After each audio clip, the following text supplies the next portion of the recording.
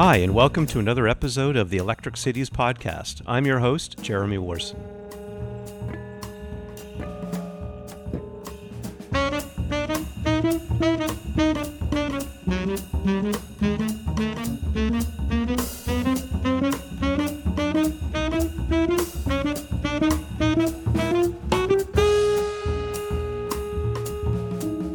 Canada's aging population hit a major milestone in 2017, where for the first time in our country's history, the number of seniors exceeded the number of school-aged children. And it is projected that by 2041, seniors will comprise roughly 1/4 of the country's population. This significant demographic shift presents tremendous challenges to our country's healthcare and social services infrastructure. But it also exposes the challenges of designing our cities and future communities to properly serve our aging population. To talk about city planning for an aging society, I'm so very fortunate to be joined by Gil Penalosa, founder and chair of 880 Cities and president of Gil Penalosa and Associates. Gil, welcome to the podcast. Thank you. So, to prepare for this interview, I checked out your 880 Cities website. And one of the things that impressed me is the countless number of presentations you've delivered over the years to audiences big and small in cities around the world. And one of your messages that stuck with me is where you say that we should stop building cities for a 30-year-old, and instead we should design cities for an 8-year-old as well as an 80-year-old. So perhaps you can elaborate on that. Well, I think that somehow we live in such an ageist society that we tend to think that living longer is something that is negative. I think that one of the things we need to fight is against ageism, which is so stupid because being ageist is prejudiced against people because of their age. And when it's prejudiced against people because they are older, it's prejudice against our parents, our grandparents, it's prejudice against our own future selves. So it doesn't make a lot of sense. And I think that this is something wonderful that can happen. For example, human beings, we've been around for around 200,000 years. Up until 200 years ago, which is nothing, from 200,000 up to 200, the life expectancy was very, very low. We didn't have any country in the world, none, that had a life expectancy above 45. In only 200 years, now we have a life expectancy where no country is below 45, not even the poorest countries in Africa. This has been an amazing transformation. On the one hand, a lot fewer children are dying before the age of 5, but also older people are living much longer, and people are healthier and happier, and they have knowledge, and they have experience, but somehow we seem surprised. I have worked in over 350 different cities all over the world in every continent. And in at least half of them I've worked directly with the mayors. And they always said, Gil, we have a problem. I said, yeah, what problem? He said, we have too many old people. And I said, that first is not a problem. And second, it's not you. It's everybody. It's not that we have too many old people. It's just that we are living much longer. That's why it seems like we would have many more people. And when you ask me about the cities, it's just that, for example, every day, the other day, everybody was very concerned about 2 planes that fell off and everybody died. Well, every single day, the equivalent of 5 of those planes full of people crashing and everybody dying is how many people walking are hit by people driving cars and killing them. Yeah. It doesn't make any sense. Imagine there was a plane over Australia, another one over Russia, over the US, over Canada, over Brazil.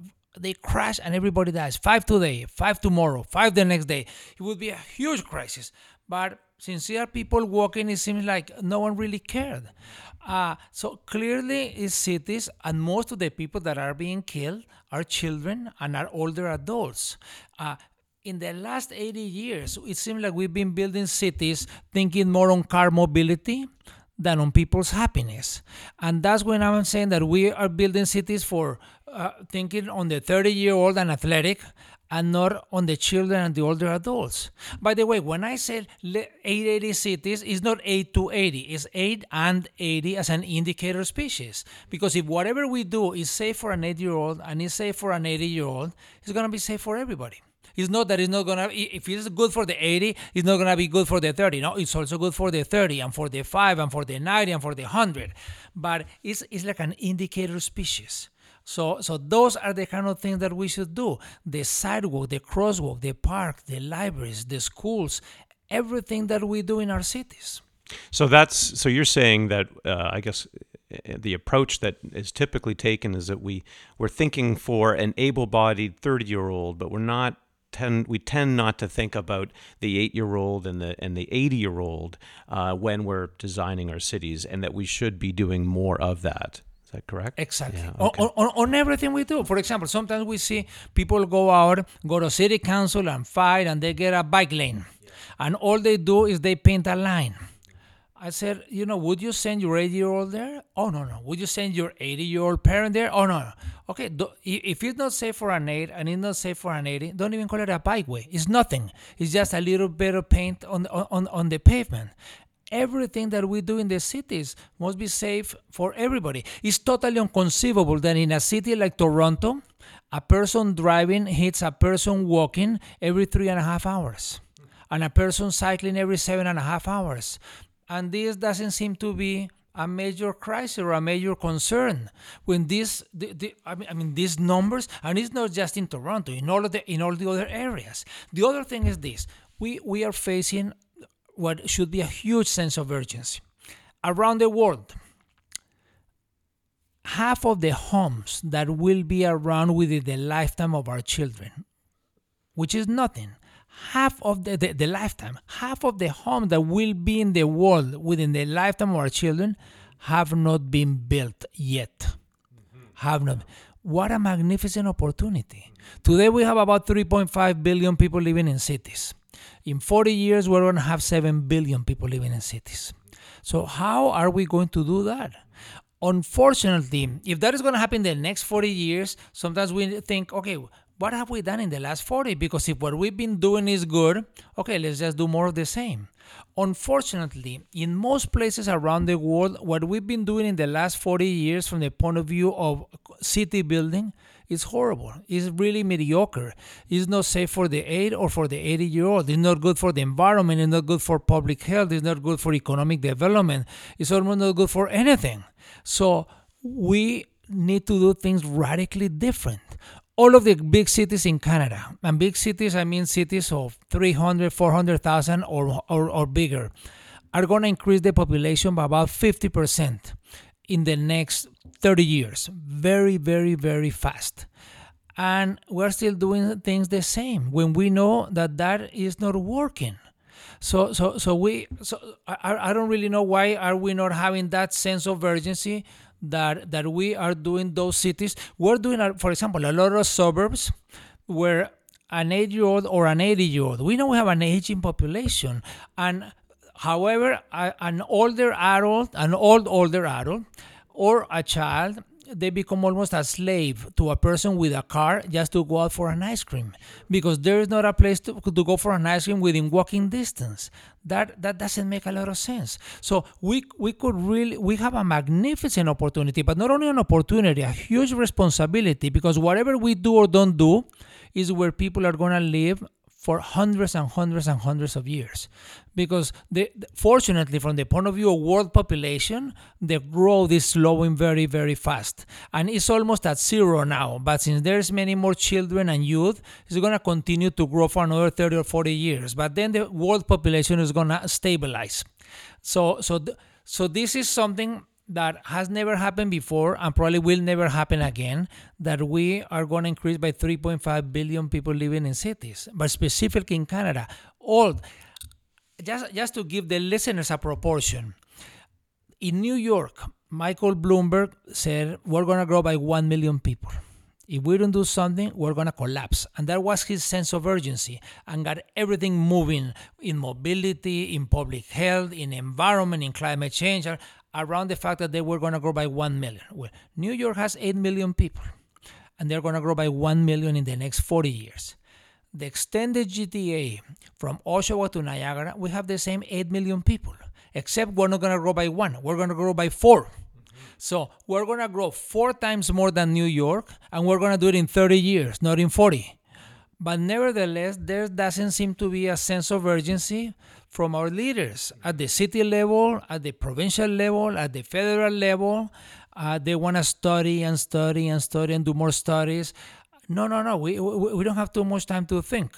We need to act. When we blink, there's a new neighborhood. So we urgently need to act. So tell me a little bit about the work that you do globally. I mean, you are traveling all over the world, providing advice to cities. Is the approach that you give cities and other jurisdictions, larger jurisdictions, is your approach similar to no matter where you go? Oh no, it's both. It's similar in the sense that people are the same everywhere.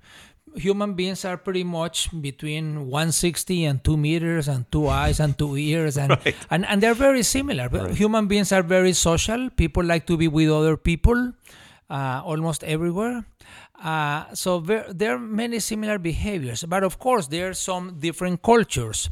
So people might want to have also different weather. But at the end of the day, I would say that most people are very similar. But of course, we need to do things differently. If last month I was working in Alaska, and Alaska they have very long winters and very dark days for a long part of the year. So it's something that we need to advise. That is very different. If last week I was in Spain, in Vitoria-Gasteiz and San Sebastian, and they are small cities of 300,000 people and with magnificent weather year round. So it is different, but in many of the issues are very similar. For example, public transit. Everybody needs public transit. Everybody. Whether you are a city of 10,000 people or 10 million, you need public transit. In the city of 10,000, maybe you need 2 or 3 buses. In the city of 1 million, maybe you need a bus rapid transit or a light rail. In the city of 10 million, maybe you need a subway. But in all of them, you're going to need public transit. Sometimes people think that walking and cycling is a joke or is a frivolity. The reality is that walking and cycling is the only individual mode of mobility for most people. Is the only individual mode of mobility for every child and youth. If you're under 16, you might be the son or the daughter of the wealthiest person in Canada. If you're under 16, your only individual mode of mobility is to walk or to bike. So having safe and enjoyable walking and cycling should be almost like a human right. Unless people think that only those that have the money and the age and the desire to have a car have a right to individual mobility. So in many things, so we need to adapt the solutions, but many of the concerns, issues are loneliness.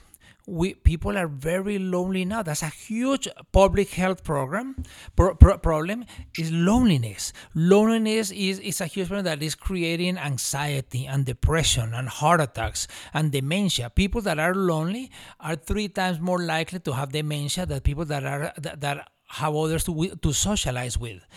People also live shorter, have a higher probability of early death, and so. And people are lonely in the communities of 5,000 people or 50,000 or 5 million people. So maybe we need to tackle it in different ways, but some of those symptoms end up being very similar. So you were saying earlier that you're getting the sense that a lot of municipalities are not appreciating the sense, I don't know if urgency is the right word, but that something needs to be done because we have this aging society and there's not enough of a foundation for those who are aging to live the way that we think that they should live with the proper infrastructure. Is the response sort of lukewarm because it's almost mind-boggling of a challenge to try to undo some of the infrastructure that we have in place or the design of cities that we have in place? Well, I think that we do need to act, and we need to act very fast. And with the aging population, I think we need to totally change our mindset that this is not a problem. This is fantastic. The aging population, I would say we need to create a movement, or maybe the 60 plus, alive, an army of 60 plus, because the older adults are healthier and wealthier, and they got knowledge and they got experience, and they could be a magnificent resource for our community. They could be tutoring kids in the schools. They could be teaching English to immigrants. They could be organizing activities for older adults. We tend to think that older adults, for example, this morning I was riding my bike and went into a place along Dundas where in the middle of the bridge there is a sign, senior safety zone begins. First, how does it begin in the middle of a bridge? How do the seniors get there? By helicopter? Second, 3 blocks later, it ends. We're putting all of these stupid signs all over the city, senior safety zones. First, what is a senior? Second, what is a senior safety zone? I mean, in a civilized city, the whole city should be safe for seniors. Maybe we should be, instead of putting up signals, in the few places that is safe, we should be putting up signs in the few places that it is not safe. Also, it's not about seniors. Most seniors don't need any signs. Most seniors don't need any special treatment to cross the streets. People with disabilities do need, regardless of the age. If you are blind and you are 40, if you broke your leg and you are 20, if you have dementia and you are 35, or if you have or you are 90 or you are 95, but over 85% of the older adults don't have any issues with mobility. So, but it becomes ageist when they keep putting up signs to say, "Oh, the seniors, we need to change the street because of the." No, it's not because of the seniors. So let's think of the seniors as an asset, not as a liability. It's not about expenses. Also because it's not a huge cost. When people say, oh, the health expenses. Well, the health expenses is relative. Most of the big health expenses is in the last 2 or 3 years of the life of a person, regardless if the person lives till 70 or till 90. So when people are living now in Canada till 85, 90, and people retire when they are 60, they have 20, 30, 40 years left. So somehow we tend to think that when people retire, we cross them out as if they had died, except that they got 20, 30, 40 years left.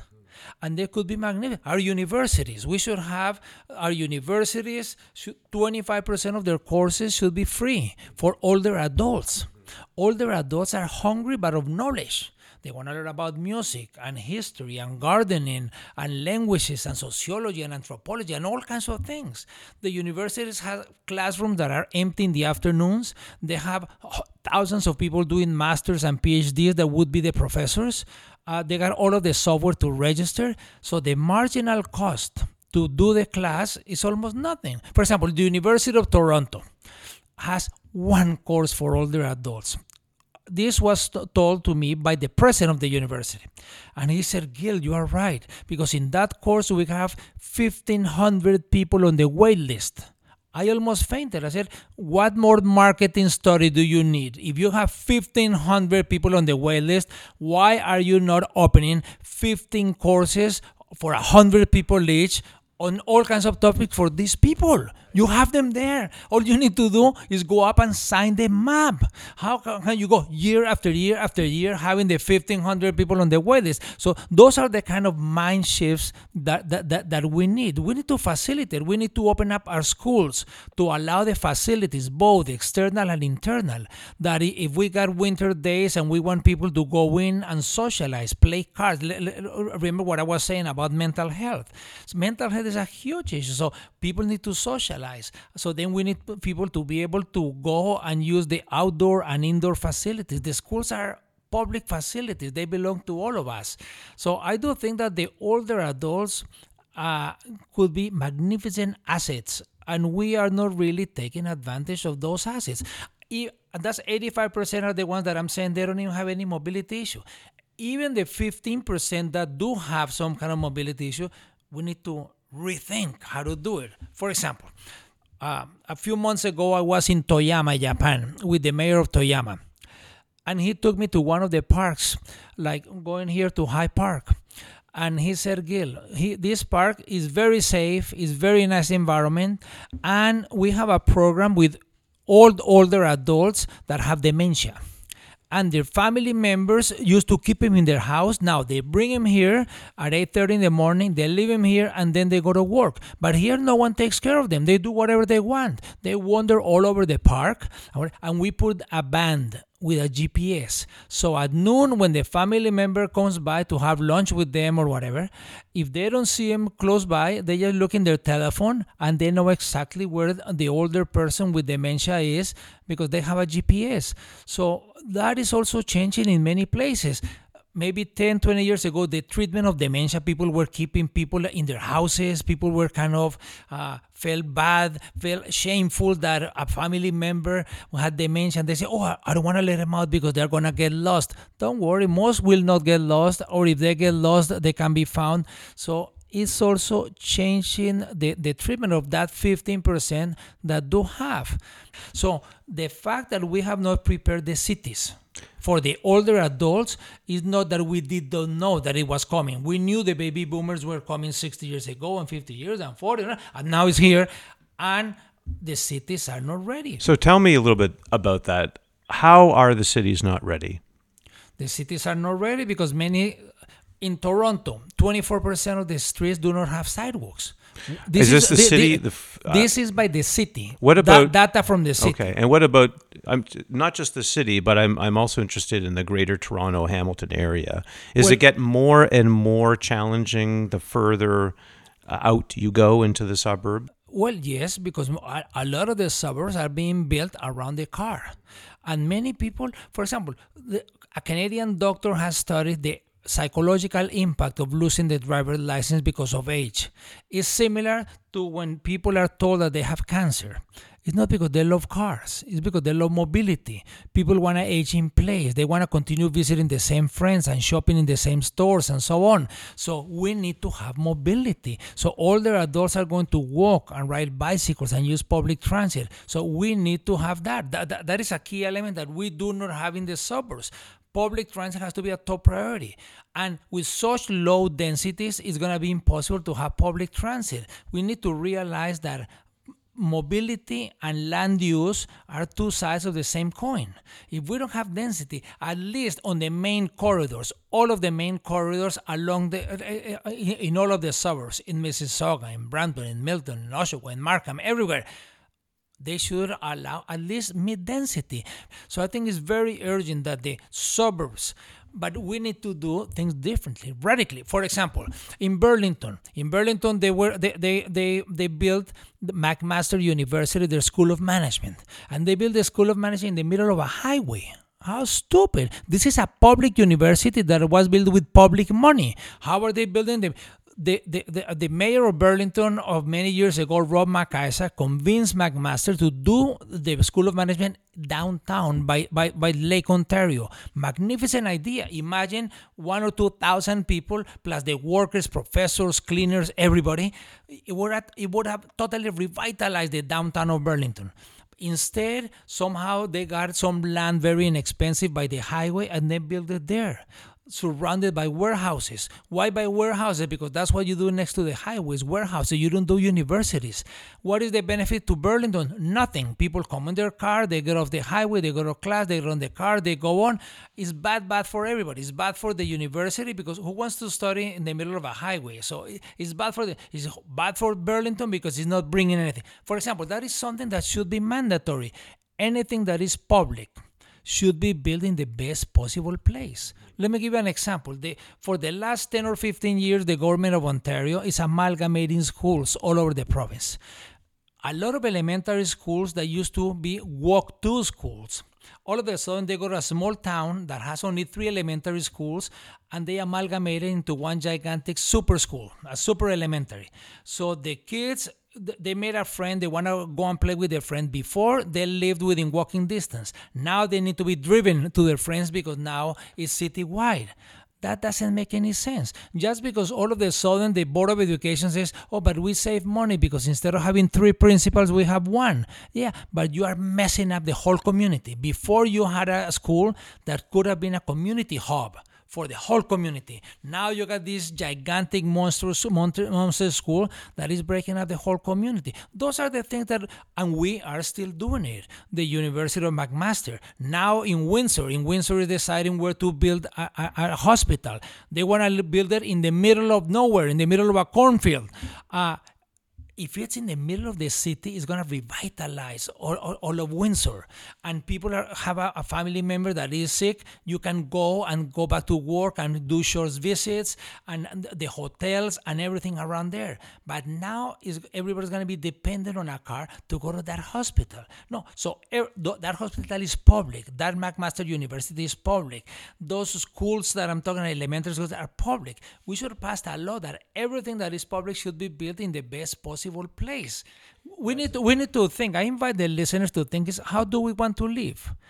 If politicians ask a little bit more and develop with the citizens, how do we want to live? And we have a shared vision of how do we want to live, a lot of the decisions are going to be a lot easier. If our vision is that children should be able to walk to school, then we know that we're going to have small schools with small catchment area to be able to walk, because in large schools they're not going to be able to do it. So we are going to grow by 50% the population in the next 30 years, my God, there should be a huge sense of urgency. Well, on that, and just this is my last question, are you optimistic that we can address this sense of urgency, given all the challenges you've identified, a lot of the ideas you've identified, all the ways that the groups need to work together? How do you feel? Are you sort of a glass half empty or half full?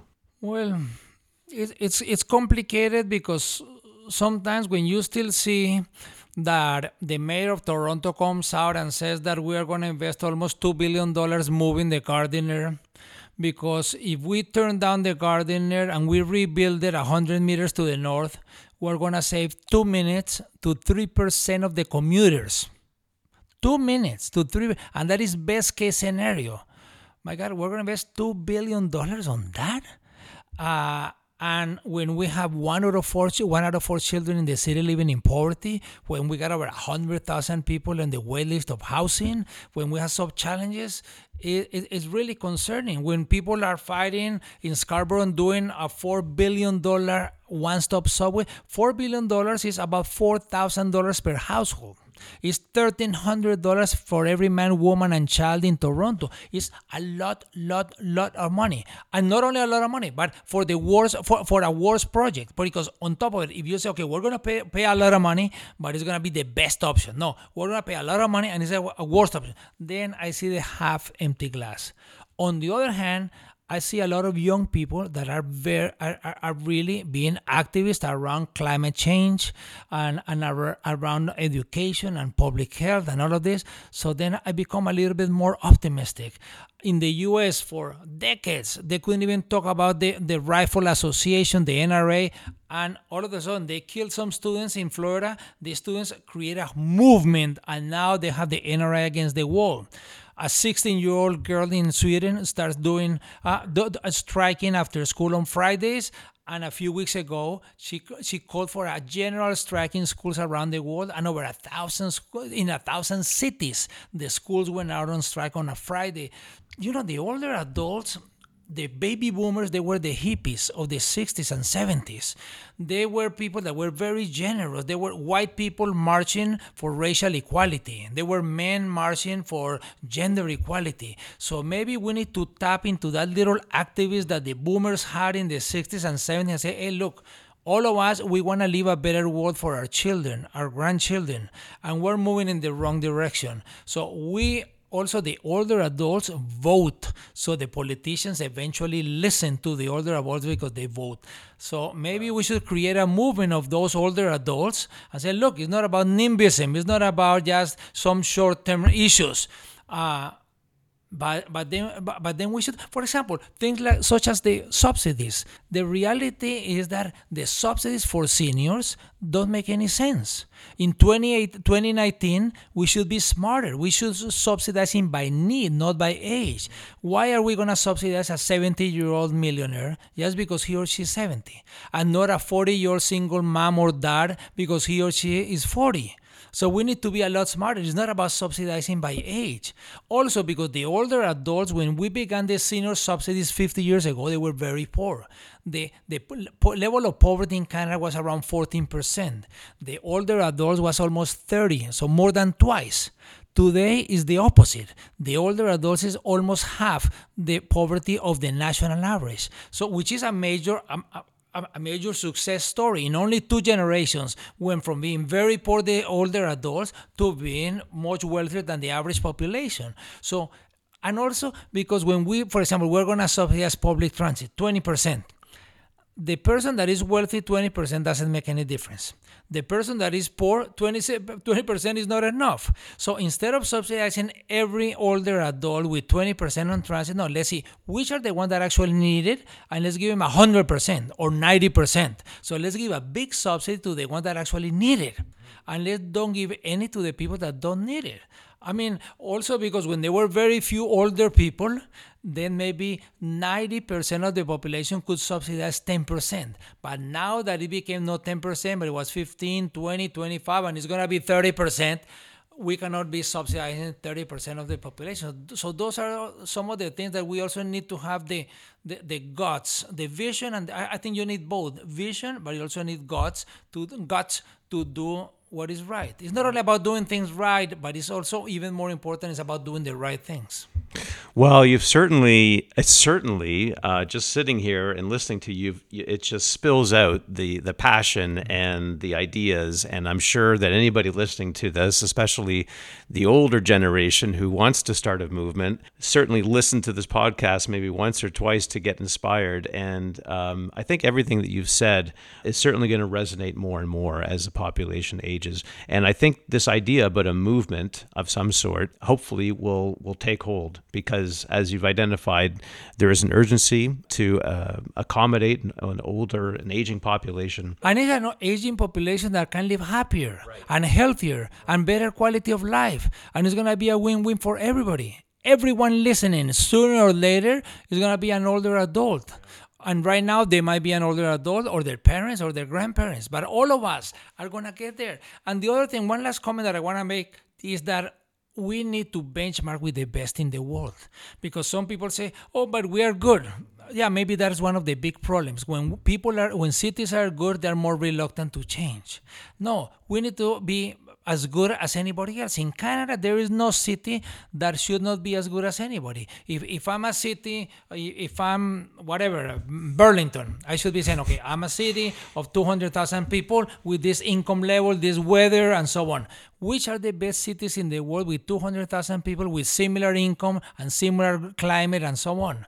Or Toronto should not be saying, oh, I'm going to be competing with Mississauga. No, Toronto's competing with Copenhagen and with Seattle so all of the cities in Canada, any city in Canada, if you want to do a list of cities that are worse than you, in 10 minutes you will do a list of 500 cities. But if you compare yourself with cities that are worse, eventually you're going to look like those. No, every city, regardless of the size, we need to start thinking, okay, cities of similar conditions, which are the best in quality of air? Which ones are the best in level of happiness? Where are the happier older adults? Where are they living happier and healthier? Which ones have the least index of dementia? Or even the ones that have dementia that are living better with dementia? Which are the most walkable? Which one have the best public transit?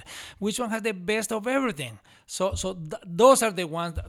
So there is no excuse for Canada not to be leading in any of these cities, and I think this is something fascinating, and we should turn the living longer from a negative perspective to something that is magnificent. It's a joy to go to the park and sometimes see 3 and 4 generations sitting together and enjoying life. That's a great way. That should be the normal, yeah, not the exception. Very good way to end it. This podcast. Gil, thanks so much for your time. There's a lot that you've mentioned and a lot to think about. So thanks again. Thank you. Okay.